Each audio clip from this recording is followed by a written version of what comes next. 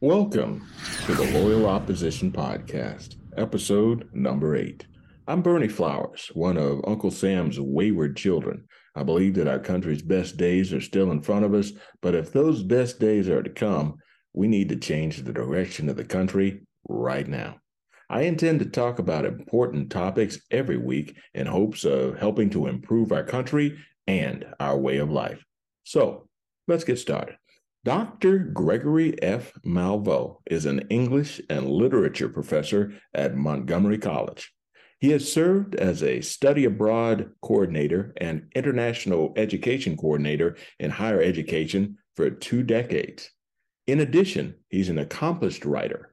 Some of his books include Cross-Cultural Narratives, International Students at U.S. Community Colleges, Study Abroad Opportunities for Community College Students, and Strategies for Global Learning. He also wrote the book Look Before Leaping: Risks, Liabilities, and Repair of Study Abroad in Higher Education. His commitment to fostering academic success and personal growth has made him a respected figure in the education community, positively inflecting, or better yet, impacting the lives of countless students.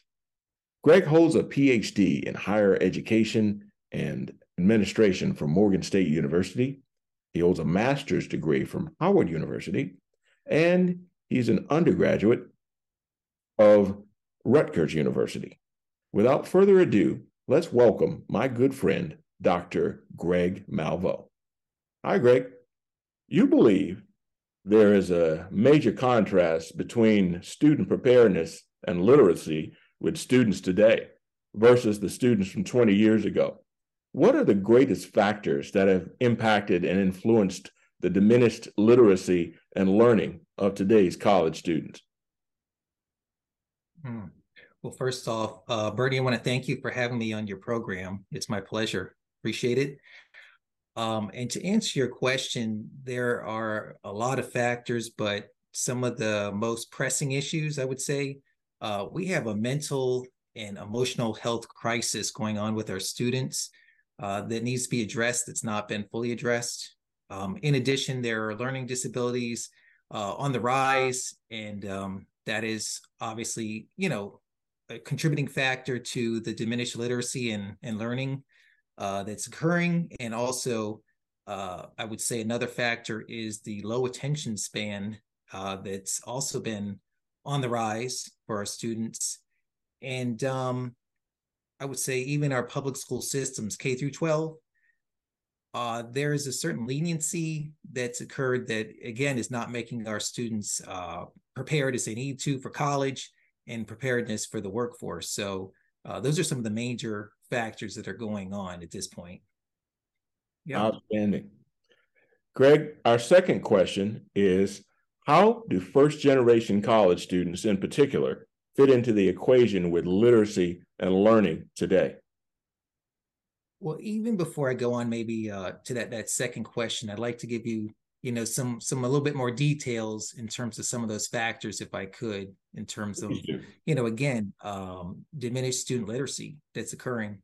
So with that first one, this mental health crisis that's occurring, anxiety, depression, suicide, unfortunately, this is continued to be on the rise. A lot of people said, well, this was COVID. COVID created this terrible storm of these issues.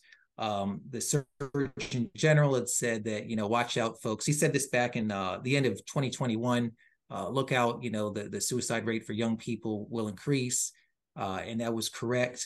But even before that time period, for 10 years, there was a rise, an ongoing rise that was occurring in terms of anxiety, depression, and suicides. So we can't say it was just a COVID thing. And even after COVID occurred, it was actually in 2022, there was a study, the Mental Health American Group, that said the number of youth who have experienced a major depressive episode increased by 306,000 or 1.24%. And so this is a huge rise from just a year ago. So even after COVID, this trend continues. And so what we need to do is a potential solution for this is that our beyond having academic counselors, we need to have counselors in terms of mental health and more of them in place to help our students. And with that, it can't just be, though, a counselor student sort of rapport and relationship. We've got to have transparency between the parent, the teacher, and the counselor. And it's certainly not the job of the counselor and the teacher to try to play parent. If all three are involved with this, then I think it can be successful. But we are going to have to put funding and resources towards more mental health counseling at the K through 12, especially middle school and high school, but that needs to be in place. Also, I mentioned learning disabilities.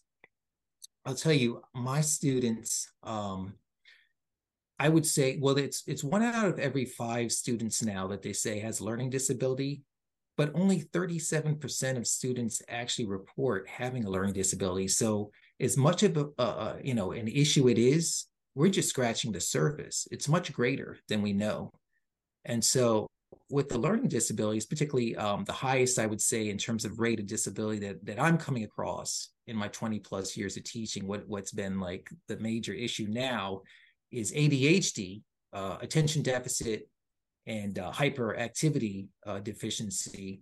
And so, these students are not able to really, do the work as they did before. The concentration level, it goes right into this whole idea in terms of low attention span. It's like, which one is it? Is it the disability, or is it the low attention span? The low attention span, many say come from social media.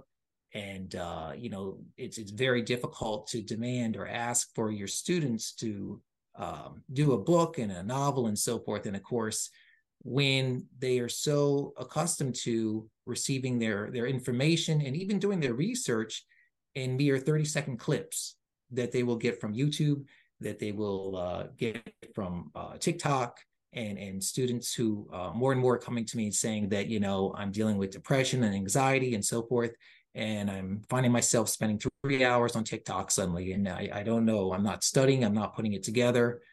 So social media is part of that sort of equation there as well. And the slow attention span, we really need to try to figure that out. And I will say this also, again, a factor being that the standards at the K through 12, and by the way, Maryland has some of the best public schools, in the state by far. Not a doubt. Yet, we our students are suffering. Our students are not college ready. Our students are not career ready. And just to tell you a little bit about that, some of the policies in place, I'm not going to name the counties by name, but we know this is in Maryland. I have students who assume that again, college is a continuation of what goes on in high school. What's going on in high school now is that you can earn a C grade by attending every course. However, it makes no difference in terms of the quality or the quantity of your assignments. As long as you attend every class period, you can earn a C grade. There is no failing grade. Yeah. Which clearly is not. Yeah. And so expectation levels, are not where they need to be. Everybody wins, but in real life, that's not always the case. Not at all. The other thing, right? The other thing is that these schools, K through 12 in our counties, are having this sort of system where they're differentiating between due dates and deadlines. So teachers provide due dates, and we all design our class structure in a way that is most conducive for a student to learn through a process. Readings are due at a certain point, and that relates to the lecture. Homeworks are due, classworks, and so forth. But you have these due dates and larger essays. All this is structured in a way so the student gets the most out of the learning process, right? And teachers put a lot forth. We got to respect what they're doing. They put a lot forth to try to create classes over the course of a semester that really assist our students in their education with the curriculum. Those are due dates. However, policymakers or administrators at the schools have decided their deadlines as well. And so overarching deadlines mean that these due dates are almost optional, that the deadline could be, as long as you submit your work prior to the end of the semester, then those assignments should be accepted and late. Can you imagine, Bernie, the 11th hour, and we all have been tempted to do it as students when we were students ourselves, wanting to take our whole pile of assigned work in mass and just push it towards the professor. Okay, take this now. It's the day before I know class ends, but I'm submitting it all now. I Wow. mean, you can imagine, the ineffectiveness of that approach. For one, it's, again, as I explained, for the teacher, it's just totally unfair in terms of they had maybe days or weeks to grade those as, individual assignments. Now they have hours. Now it's like become their massive deadline, at the end. And they can't put in the same amount of scrutiny Not at all. and complexity in grading those, then if those assignments had been submitted in the time allotted that the professor had outlined. And it's unfair mostly to the student. I mean, the student, it just does them a total disservice. And I have students, again, who come to our college who are confused as to, well, why, can't this be accepted late? Why can't I submit this? The semester's not over and the syllabus is not understood or it's ignored. But it's so there's some ongoing things that are happening in the K through 12 level, particularly with the high schools, as they're bringing the students in that are just not assisting them at all to be college ready, to be career ready. So these are concerns. Greg, let me take you to another question. I keep hearing in my travels across the state about the Maryland Blueprint document. Has to do with education. Can you tell us a little bit about that? So, oh yeah, absolutely. So the Maryland Blueprint was something that came into legislation in 2021. The Maryland General Assembly actually put it forth and it was voted in, so it is law. And so all of the different counties throughout Maryland and the school systems need to actually follow the blueprint and what's outlined in the blueprint. And it has 5 pillars, and each pillar goes into different actions or approaches. And with the blueprint, there is a lot of funding that went towards it. They increased educational funding by 3.8 billion over the course of 10 years. With each year, it will eventually be to that level. So a lot of money being put forth to this. So people are very excited about the blueprint, and it's going to have a major impact, I believe, in terms of our school systems throughout Maryland. Each county, though, is going to follow policies in the blueprint.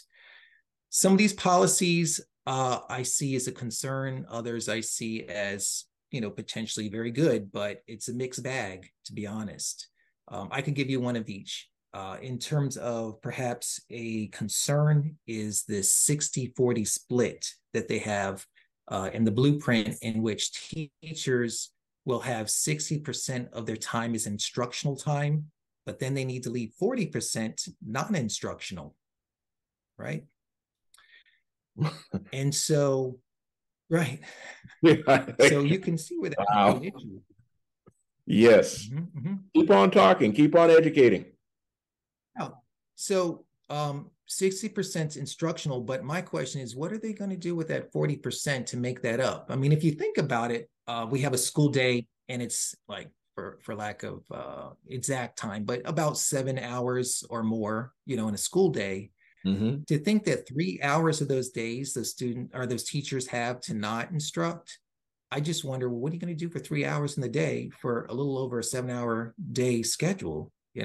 That's a lot of time. And so it's a lot of time. And Yeah. so I understand our teachers oftentimes are overworked, underpaid, but I think that ratio could be a problem. And it's a problem also because what are you going to do with that 40% where students do need to be instructed and you don't have teachers who are even able to do so because they need to follow the 60-40 split? You're going to have to hire more teachers likely, and you're going to have to pay more salaries, and it's going to get more expensive in general for everybody. So I'm a little concerned about that sort of thing where you make that, obligatory. Now, something I do like, though, about the blueprint as well is that I think it's pillar number 4, where it is an initiative to make students more college ready. So they've decided that rather than 11th grade was always the grade in which they said that a student needed to have reading competency and sharp reading. In fact, being at a reading level where they could enter, or literacy level, in which they could enter college and do college level courses was 11th grade.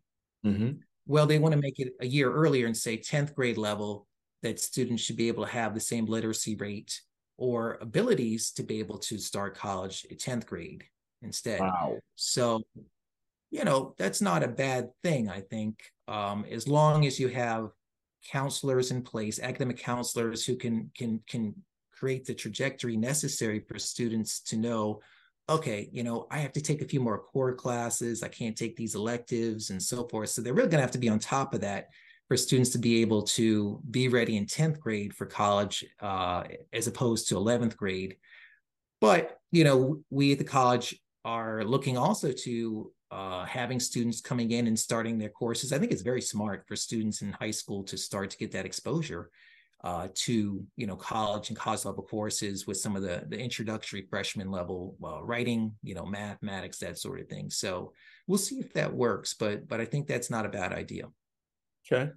I've got one last question for you, Doc, and this is a big one. Mm-hmm. I hear these rumors.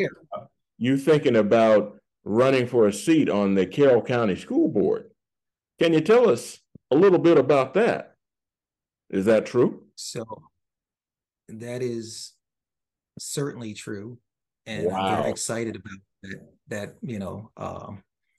And I absolutely do want to run for one of those two seats that are available for Board of Education for Carroll County, and I'll be doing so. I've already committed up here.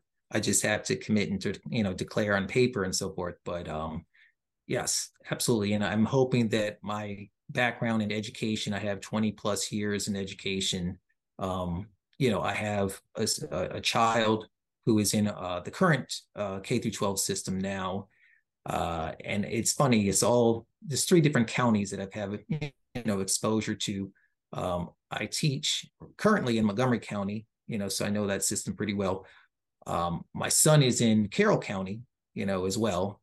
And I'm a product of Howard County Public Schools. So I can kind of like weigh the three. But yes, Carroll County in particular, I'm looking to, and I'm very excited about the prospect of running and doing my best to serve people and making sure that people's taxpayer money and funding is all there, that their school systems stay strong so that their property values don't decline, because that's huge. If those school systems decline, even those who don't have children who are in the system, your property values will go down too. So we want to make sure everything is going where it needs to be, and we're keeping these schools strong. And we moved from one county to this county, to Carroll County in particular, because for my son, we felt that this was a much better fit for his needs. So I love what they're doing in Carroll County, and I want to be a contributing factor in creating even maybe better with our system. So yes. That is great news. And Greg, Dr. Malveaux, you are a force for good, and I'm proud to know you. Thank you. And absolutely, thank you. And you know what? You're doing amazing things too, Bernie. I love what you're doing. I love what you stand for. I love what I'm seeing in the book in terms of values and so forth, and people of color. I'm a product of HBCUs as well. Not undergraduate, Rutgers, but my doctorate was from Morgan State. So I appreciate what you're doing. Absolutely. Well, I appreciate you too, and I'm going to get you out of here. I just thank you for taking the time to talk to us, and just have a great afternoon. And we will talk to you soon, Dr. Malveaux. Oh, please, Greg, for you.